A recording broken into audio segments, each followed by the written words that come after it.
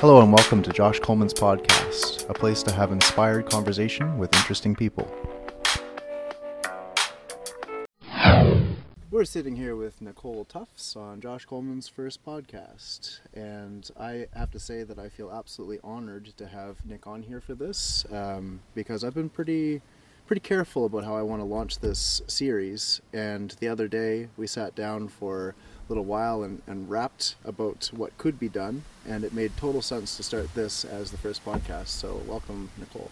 Thanks, man. Yeah, it's really good timing too, because I wanted to talk about what we're going to be talking about today anyways. I wanted to put it out into the public arena in some way, and I think just awesome timing with you wanting to do a podcast and just genuinely being a really open, ready to listen kind of human being is just going to be, I think it's going to be super healing for me. And I think it's going to be a cool thing to put out there as well, because I've been a little bit quiet about it, as most people know. I put a couple pictures up here and there, but mostly for family's sake, you know. So thanks for choosing me and thinking of me in this, because I think it's just awesome. Well, awesome then timing. I think that's the setup to launch right into it. Let's do it. Start from the start. What happened? All right, so yeah, I'll just tell you a little bit about myself, I guess, for anybody who doesn't already know me. I'm 33. In the prime of my youth, moving into adulthood. And yeah, I've been an entrepreneur for the past 3 years. Prior to that, I was in the military, just exercising my physicality, if you will. I had actually a bit of a health scare before that, so we don't need to get into that part, but I ended up going through the military, got what I needed from that. A lot of travel, a lot of discipline, and things like that I didn't really have before, so I got a lot out of that. Came out, become a business owner, which is something that I always wanted to do. Let's talk about those businesses then, because let's do it. They've been pretty cool. Yep. So yeah, I always wanted to open a restaurant. I always wanted to have a place to feed people. I'm a bit of a health nut. I love cooking, so I did it. I opened my first restaurant was called Riot Snack Bar. I did that for close to 2 years. It went really well. It came to its end with, it's funny, the restaurant started with a bit of drama with water. The whole place flooded before we opened. And sure enough, near the end, Sonia and I were getting really, really tired, and we thought about closing it, and sure enough, we were kind of guided to know that water would be the thing that would close it again. And sure enough, the water in the restaurant went black. We were no longer able to serve people. And so it was kind of devastating, but also super liberating at the same time. So we were freed from that project. A lot of people, just to make this clear, when that closed were quite sad. Yeah. And it's funny though, because I talked to you and I know what this feels like too. You were ready to end it. So you had already a feeling inside you, I want to end this. And the temporary nature of something doesn't make it a big bad deal either, does it? Exactly. Yeah, it's hard for me discussing endings, I think, with a lot of people, because I'm usually very ready for them. Yeah.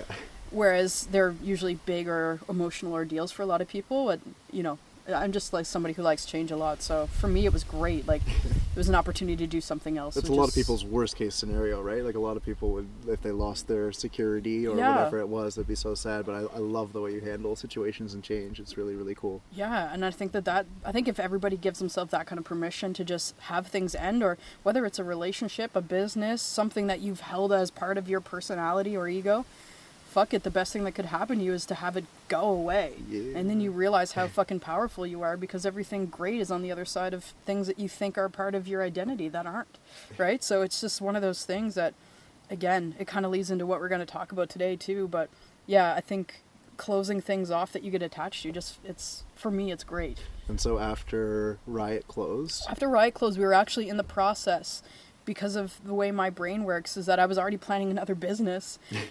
While during the close, we opened a donut shop called Vandal Donuts, which has become a bit of a cult hit in the north end of Halifax. Not accidentally, it was totally just like, it came out of, we were miserable at the other place, and so we just started acting like children, like human puppets. And we started making donuts and just doing things that children would do, and like, they got quite popular. And we weren't surprised, because it was just a joke. It was genuinely, the business was supposed to be like, hey, this little thing, we put it in this crappy hole of a dive bar, and we were going to do it for a while. Hopefully it went okay. We didn't put a lot of money or anything like that into it, so it wasn't that serious. And sure enough, it turned out to be just like an enormous hit. Everybody knows Vandal's Donuts. Yeah, man. That is, if you're in Halifax, you know Vandal's Donuts, and it's it's become quite a cult thing, not only for people in the alternative communities too. That's the cool part about your businesses, is they really reach everyone. Yeah. And I love that. Yeah, and I think a lot of that comes from just being authentic. I've had a lot of people come and say, you know, what are you doing differently? And I say, honestly, I'm not trying. That's it. You know, if we put something up as a joke, or we make fun of culture, or, you know, anything like that, which is what we do with the donut shop, I think that's what hits people's nerves. Like, we're talking about things that people want to talk about with a friggin' donut. So like, you can't really beat that, I think. And so it's gotten legs of its own at this point. Yeah, and before we launch into the more, dare I say, serious, even though it's not so serious, portion of this podcast, I just want to say that attitude of playfulness and doing something that would normally, like launching a business is a very stressful thing, and I'm sure that you felt stressed during it, but coming at it with that playfulness and that creativity and that ingenuity, I really think that that's what we need more of in the world. Totally. And as you said, people can feel it too. Yeah. Yeah, and I don't want anyone to have this this idea of me that I'm always been like that. It's not the case at all. I can even say that when I started Riot, I was probably in the fetal position for the first week because I was so terrified of what people would think of me. Or, you know, you're putting something out for not just like your small group of friends. Now it's a whole city, which has 100,000 plus people in it, and just that, it was like terrifying. But talk about trial by fire, right? Trial by fire. But then once you do the thing that you're the most terrified of doing, and you realize that it's just nothing happened, you just liberated yourself forever from that one particular thing. So it's... I think anybody listening could hear that and gain a lot from just that one sentence. So again, thank you so much. No problem. Yeah, I mean, for me it worked totally. And now, like, just talking to you a bunch, even a couple days ago, any other project that comes up, I'm like, okay, of course. There's no pause in between my ideas anymore. It's just constant creation. There's no fear behind it anymore because I've already done the fear thing. I've already clutched my pillow at night and, you know, I hope everybody likes me. And then when you realize that not everybody likes you, it's fine. It's fine. Some people love you, some people hate you, and you still move on and everything's great, right? That's a wonderful lesson. Again, that's something I could actually use very much in launching this podcast. I have some similar insecurities coming up. So amazing. I think that you're also a perfect representation, helpful archetype basically to help me into this too. So thank you. No problem. So let's get into the meat and potatoes of this whole thing. Let's do it. Yeah, so I will... Again, just a tiny bit of background information in terms of the way these things normally happen for me. So I am a born psychic, I guess I'll call it. I've always had visions, dreams, clairvoyance, clairaudience, and that kind of thing has been a huge part of my life. So oftentimes, even with Vandal, most people don't know this, I actually had somebody come to me in a dream and tell me to open Vandal. So I actually did take that and I was like, well, shit, fuck it. I had a dream about it. Let's do it kind of thing. So getting into this thing here, I'm just going to kind of explain how it happened. So I woke up in the morning one morning, and I often have these weird dreams and communications from spirit, but this one morning I woke up and I found a dog leash that I had thrown away. I'm confident I'd thrown this thing away, but it was in the middle of my living room floor. It's bright pink, and it was in the symbol of the breast cancer awareness thing. And I was like, well, that's really weird. I have not seen that in so long. And then when I saw it, and I was like, that came to my mind. Of course, the first thing I was like, oh, that looks like the breast cancer thing. And then I just kicked it aside. I was like, oh, that's a weird thing that happened. And then I just went back into my room as I normally do. And I just had this strong urge to look behind my door, which, like, who does that? Like, that's odd, right? That's not just a... And then I looked behind my door and there was a quarter there. And the quarter was a breast cancer awareness quarter. Like, I kid you not. This is all in one morning. And I was like, that's odd. And being a psychic or whatever, I was like, of course it would not be me. You know, it would never, I'm too young. That wouldn't be for me. That message isn't for me. So I started thinking like, okay, who in my family, who in my friend circle could this be for? And I just kind of kept my eyes open, and sure enough, nothing really came of it. But yeah, so it kind of went away in my mind. So a couple weeks had passed. Then after a couple weeks, I, again, went to sleep, and then I had a lucid dream. And for anyone who's had just like a regular dream is one where it's kind of like a little bit fuzzy. You might remember bits and parts of it, but a lucid dream is you are awake in that dream. and there's no distinguishing reality from your dream. And for me, this happened. I was visited by my grandmother in the dream and the Grim Reaper, which was really odd, which is, again, not a scary thing if anyone's listening to this. It's just a symbol. In dreams, we speak in symbols, and that's just how our subconscious mind connects or speaks to us. And so anyways, in this dream, my grandmother came to me. She pointed at my left breast and she said, "You have breast cancer in your left breast." And I remember just feeling in that moment pretty terrified because the Grim Reaper was there, and I was like, who the hell is this guy? And it turned out just to be a bit of a warning, as if you don't change some shit right now, there's some not good things coming for you. And I think the expression of death was one of a lot of things need to end, and a lot of new things need to begin, and if you want to continue on in this little physical puppet world. So I woke up this time. There was no doubt in my mind it was for me. I knew it. That was it. So it was kind of go time for me. One thing that also happened that morning is I actually woke up with shooting pain from my breast all the way down to my arm and swollen armpits. My lymph nodes were absolutely just like throbbing, and I was like, holy shit, like if that's not a wake-up call, what is, right? So the first thing that I did was I researched the times and all of the information about mammograms getting tested, what that process entails. I come to find out that the symptoms I'm having, first of all, are not typical symptoms of breast cancer. So I had a feeling I was going to have a bit of a challenge with the medical system. So I was like, okay, this might be a challenge. I'm going to put out some positive outcome. You were nervous they would reject you in some sense or not allow you to go through with the process? Exactly. Yeah. And I don't know if that was like a psychological thing from, maybe, they're going to reject me. But, I've had some interesting experiences with Western medicine in the past, and I trust it for some things, and for others I don't. So I could have manifested it. I don't know. But what I did is I did some research, and I realized that for people my age, again, I mentioned I was 33 for a reason. Under 40, typically for women, it's almost impossible to find breast cancer because your breasts are so fibrous that it often just doesn't look like there's anything in there because it's blocked. So the first thing I did is I went for a thermograph. And a thermograph is a little bit different. You have to pay for it yourself. So I put up a couple $100 and I got myself tested, and it only takes a couple weeks. Whereas a mammogram, it takes you the process takes anywhere from a month to 2 months to even get in, and that's if they. Doesn't seem very helpful if you have something like that, but okay. It's exactly. That's a huge thing. So what I did is I went for the thermograph.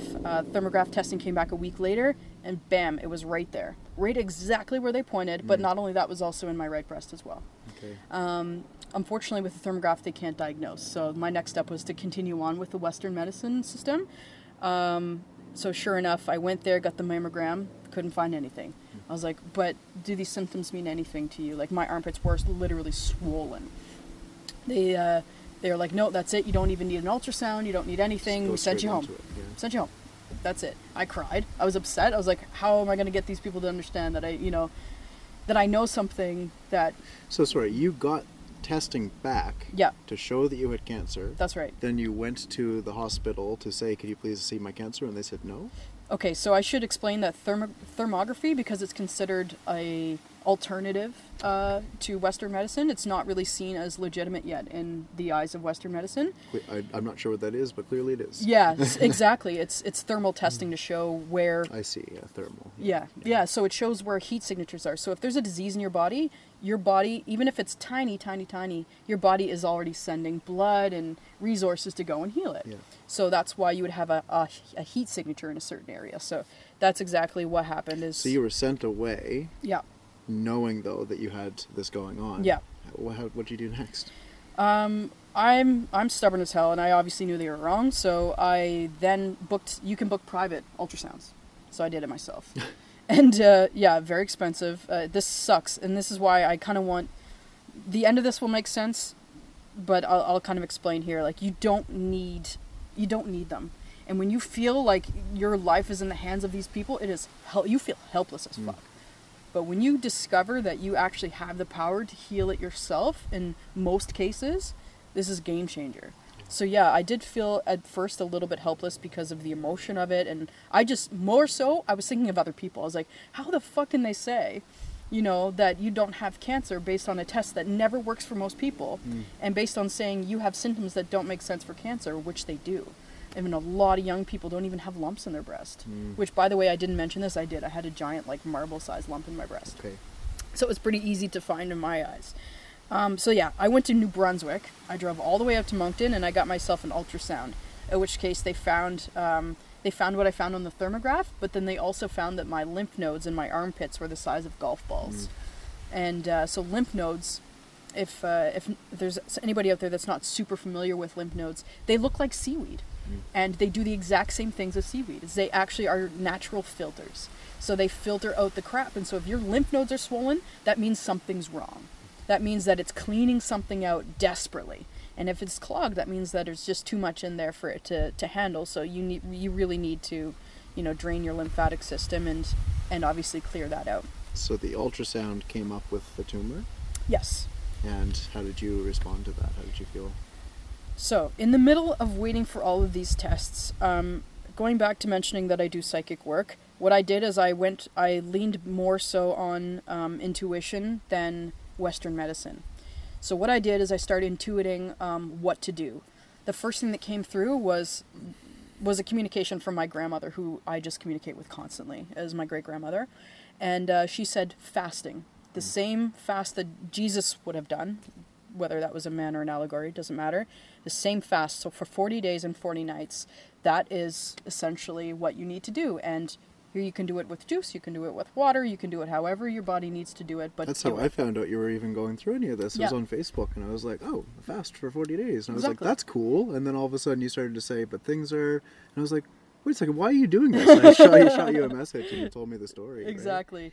Yeah, so, and that was mostly keeping it a little bit quiet, just because I wanted to make sure that for me it was going to work before I start sending anybody else out on these wild journeys that I do on course. I like being a human expert. And that's also very responsible of you, because again, we ought to be really careful not to send people into things that they're not prepared for or ready for. Exactly. But you are ready for it. You were ready for it, and... Yeah.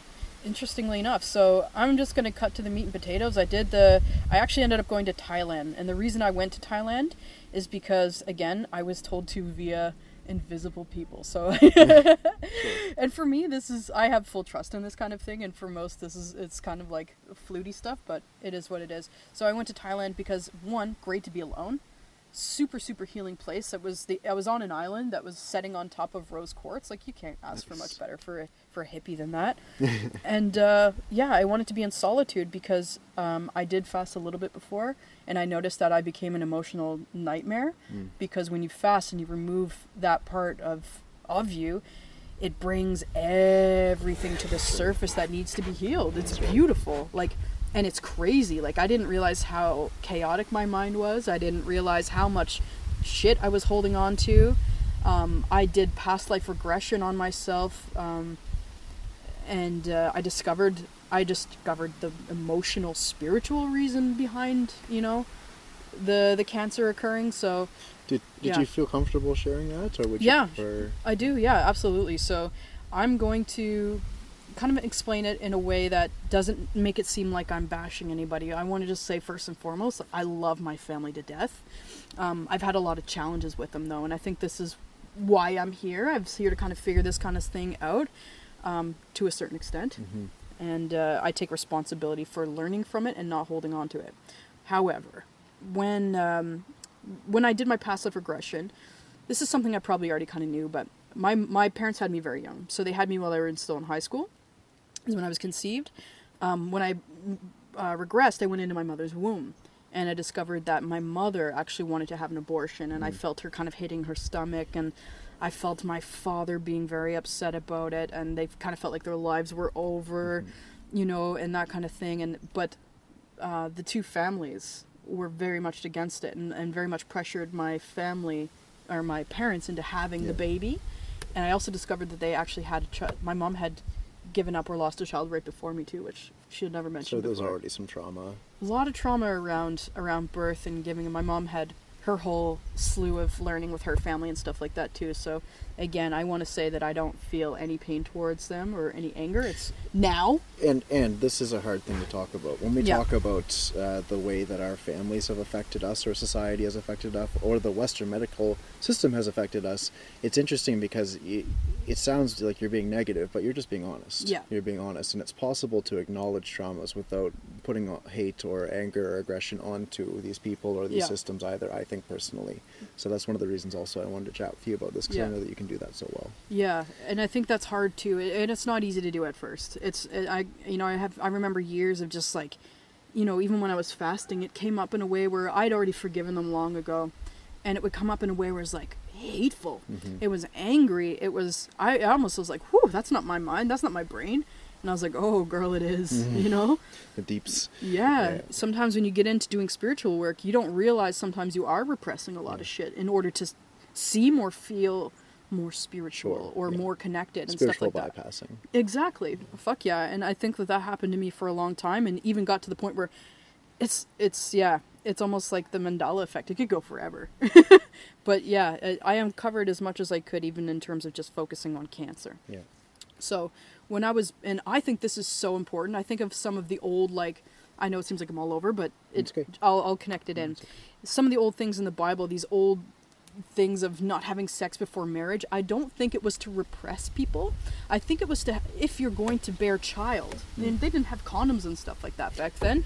If you're going to bear child, it should be born in love, because that energy that the child is in the womb, in the water, I think that sets you up for the energy of what your family connection is going to be, and what kind of your mission is going to be. So what I felt in the womb from my parents was rejection, was very much unwanted, and I can tell you from then until now, I can tell you that's been the theme of my entire life, in terms of what I need to learn here and how to overcome that. So I had to overcome that always felt like a complete outsider with my family. I never got along with anybody. Even to this day, I don't even go to family functions or Christmas, and my father's pretty much estranged from me. I don't see him once every 10 years, that kind of thing. So for me, that was kind of something that I had to come and learn, but I didn't realize how much shit I still had towards them until it came up in my breast. Now the breast energetically represents, as most of us know, is like the mothering center, the part where you give, and it's the source of love and femininity and connection and stuff like that. So it makes sense to me that my connection with my mother was very, very broken, and I felt that even in times doing mushrooms and stuff like that. The guides in the mushrooms would come and say, what, right there in your belly button, that connection to your mother, that umbilical cord needs to be healed. And it's funny, I was talking about prior to the military having a bit of a health crisis as well. Well, I did. I had a 20-pound tumor where I have a C-section scar where that was removed via the, not the solar plexus, the sacral chakra. Okay. So, again, the womb, the mothering, the connection and stuff like that. And I was guided to move that connection to Mother Earth if you don't feel connected to your family, kind of thing. So, yeah, that whole thing kind of clarified to me why I would have a breast cancer. Family, nurturing issues, didn't feel nurtured, didn't feel secure, didn't feel loved, didn't, all that kind of stuff. And by the way, not saying this to invoke any kind of sadness, it's genuinely set me up to be incredibly independent, incredibly creative, and alchemize that and turn that into, I think it's fair to say that we can be victimized and not identify as a victim. Exactly. And I think that's kind of what you're saying right now, is we can have awful experiences happen to us, Yeah. and you got to feel victimized to process it, Big but time. that's not who you are. Exactly. Yeah. As long as you can come out and realize that it's not your identity. I think that's the big thing. Yeah. So that So was here it. you are fasting. You're brought up these issues Yeah. in order to understand them more. Mm-hmm. How much further did that go during this 40 days? Yeah, it went to hell and back, essentially. So I think I experienced what would be the darkest I think my mind has ever been. And it was only until I stopped fighting it. I remember being on my moped. I remember being in Thailand, driving a motorcycle around, just being like, I should be the happiest person alive right now. I'm living the dream of most people. I'm alone. I'm free. I'm alive. I'm on this great motorcycle. The mountains are clear. And I'm just fucking nasty in my head, just saying the most terrible things. And then the second mind kicks in. The conscious mind is like, hey man, that's not right. And I keep trying to correct myself. And kind of like fighting. Yeah, this internal fight. It's almost like the devil and angel on your shoulder in the DuckTales commercial, in the cartoons, you know? But, yeah, once I stopped having this other guy come and fight the negativity and I just let it go. I was like, you say whatever you have to say. Just had to let go of the angel, essentially. Yeah. Isn't that cool. weird? Yeah, that's cool. Had to let go of the guy who thinks that, you know, you have to be good all the time, and you don't. Spiritual identity, right? Exactly. So I let go another part of an ego, and that's what it felt like. So instead of fighting it off, what I did was every single day I wrote a journal about everything that came up in my mind. And I also journaled every dream that I was having, because I believe that every one of them was a message to decode as well. And a little bit more information would unfold every single day of the 40 days. And sure enough, it was just like an onion. Every day was something, was clearing and clearing and clearing. And then by the end, I was light as a fucking feather. Like, not only did I feel like the cancer was gone, one, because I wasn't eating. So cancer survives on sugars and starches. So, yeah, cool. I took care of the physical element. That was great.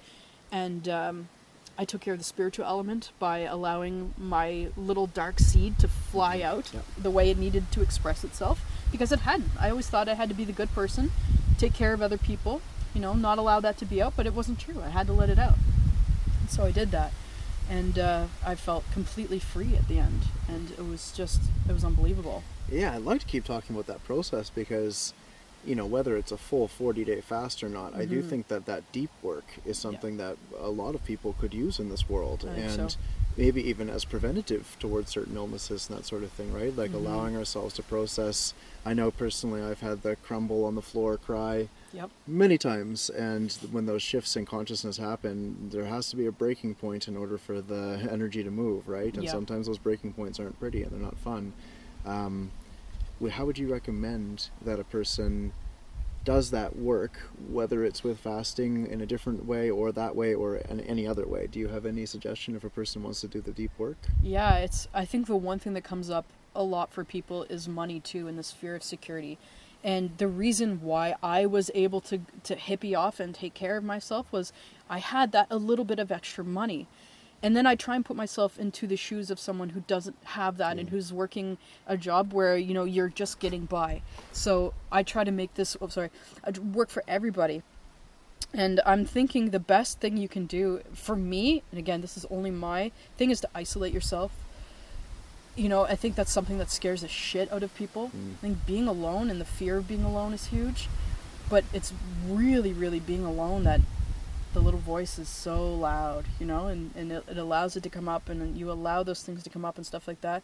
I don't even know if it's fasting that really needs to happen. I think even if you can just isolate yourself and actively do the work or do the journaling, you know, that's one thing you could do anywhere. Just do the journaling, get it out, and allow those experiences to happen. Allow yourself to have those nasty moments. Yes. And if it's anxiety, stop fighting the anxiety.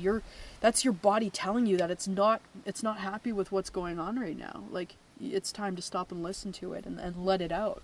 So some form of I'm going to say the word retreat, even though it doesn't mean the $6,000 one. Yeah, I think only some people have the privilege of experiencing, but maybe going out to the woods or going camping for a few days or whatever that is for you.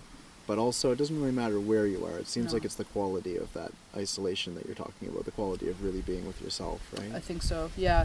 And I think, and this is what they did in a lot of the ancient mystery schools, like these Pythagoras and, you know, and these guys and Jesus weren't like booking trips to Costa Rica to go to a fucking meditation retreat, you know what I mean? These dudes just sat, you know, wherever they could, they sat alone. That's it. You just need to be alone, and I think it's just all the stuff around you that really kind of maybe prevents you a little bit. Perhaps. A little bit distracting, yeah. And it also is part of those ego attachments, you know, like my partner, my job, my this, my that, you know. If you can give yourself the freedom of being alone, I think that's for me was the most healing thing. I just realized that we left people on a cliffhanger. How's that cancer? Oh, by the way, I guess I think most people can assume by the way I'm speaking is that the cancer is actually 100% gone. The other thing that I didn't mention through the whole thing is that it was actually stage 3.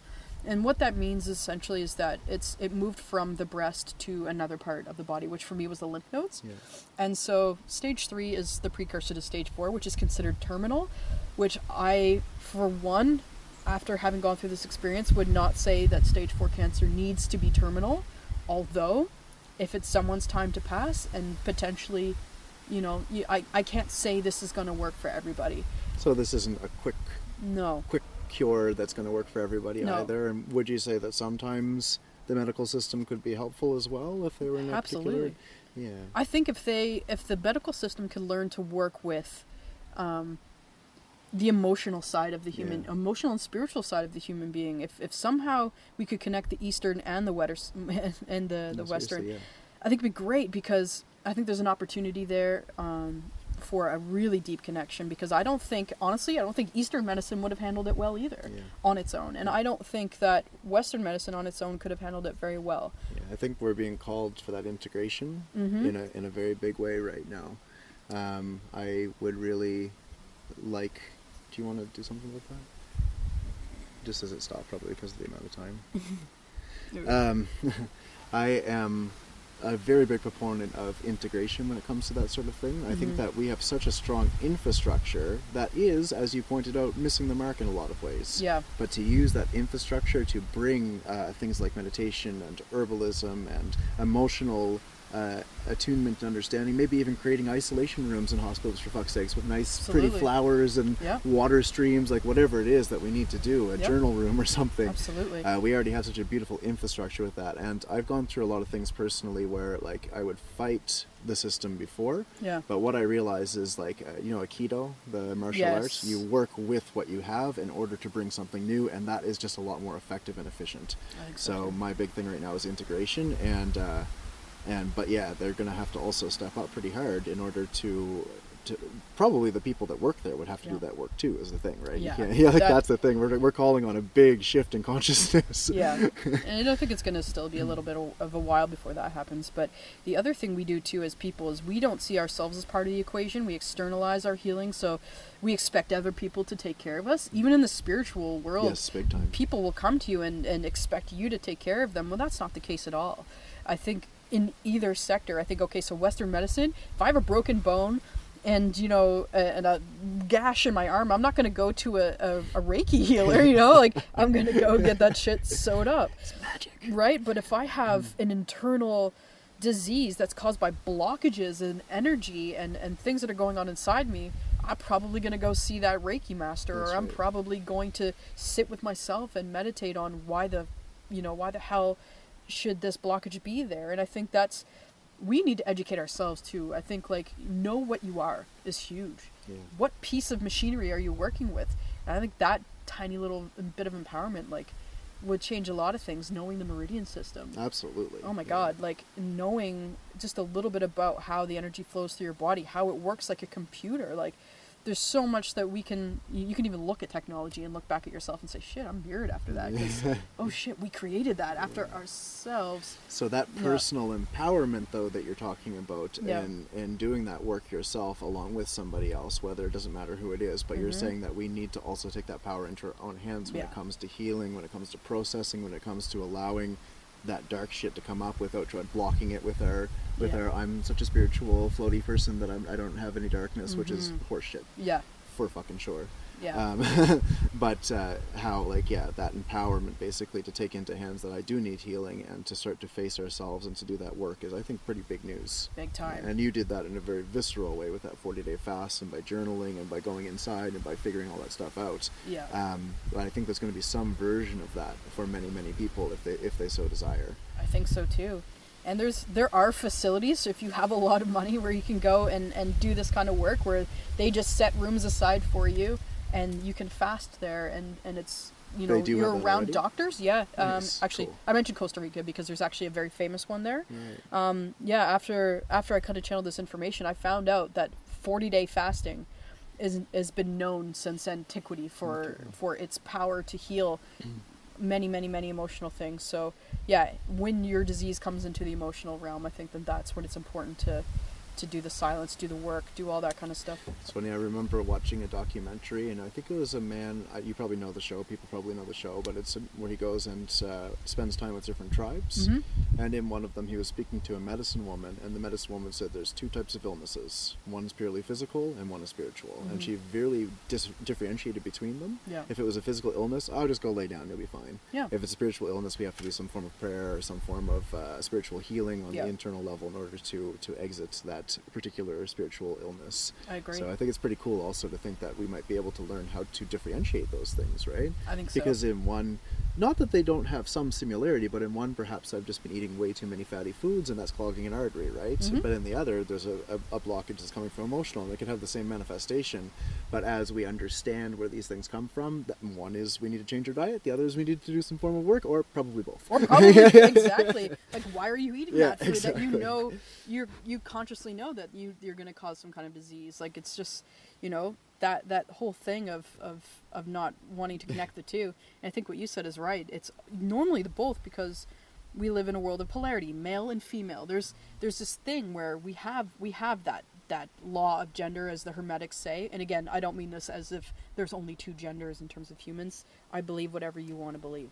But in terms of energy, there's a negative and a positive, a male and a female. You could go on infinitely. Black, white, up, down. 100%. And left, I think right. that physical, broken bone, all that's a male energy. That's a physical healing that has its own style. And then emotional. And that, again, the Western medical system should probably bandage you up and set your bones 100%. straight. Yeah. Thank God for it. I mean, there's so many things that people would never survive these days without that. But then there's also the female, the yin, the deeper emotional, spiritual, the deep dive stuff. So, yeah, just coming back to that, I think that I tried to integrate a little bit of both, realizing that, yes, there's probably some elements of my diet that probably caused a metabolic reaction in my body that created some form of cellular, chaos, and my body couldn't handle it. But the reason for that went back to trying to control and, not feeling, despite looking on the outside, I'm a very confident person and all these kinds of things, but independence came from, a little bit of suffering, right? It came from, not feeling wanted. So when you feel that create way, my own thing then. Go fuck yourself. And that's alchemy, and that's beautiful. And that's what I'd love to see people start doing as well, is just fucking look at all the shit that went wrong in your life and how can you create something beautiful out of it, because that's the path to liberation right there. We touched on that at the very start of this podcast, and I did want to just reaffirm that one more time too. Yeah. Like that attitude of loss becoming something better, or being the very force of evolution into your own life. When you lose something, when something bad happens, when something wrong happens, then taking the attitude of, okay, fuck, like this sucks, but what are we going to do about it? How are we going to grow from this? Where are we going to go with this? I think that, again, if we as a culture started to have that attitude a little bit more, then we would also move a little bit quicker in terms of evolution and pace. Exactly. Yeah, and I think the one thing we try to do a lot too, even myself, is externalize and, oh fuck, no one else is doing it, we're lost, right? No, fuck that. I just take responsibility day by day for ourselves, and you'll what could possibly go wrong? There would be no war if everybody just took care of themselves. There would be everybody would be disciplined in taking advantage of everything that's going on around them instead of worrying about what everybody else is thinking, feeling, doing. But so this is going to be a staple question for all of my podcasts, I decided, so I'm going to ask you this. If you just had something that you wanted to share with the world, in other words, a thing, a strategy, a suggestion, something that might be helpful to people universally, what would that be? 2 words: you're free. You're free, you're free, you're free. No matter how fucking stuck you feel, no matter how bad you think the world could be, no matter how diseased you are or anything of that nature, if you're in prison right now, you're free.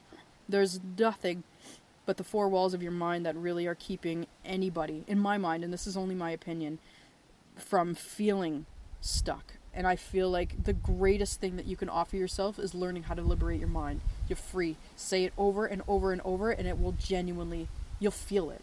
And that's something that I do when I wake up in the morning during my meditation, as I repeat that mantra 108 times. You're free. You're free. You're free. And I repeat it until I feel it.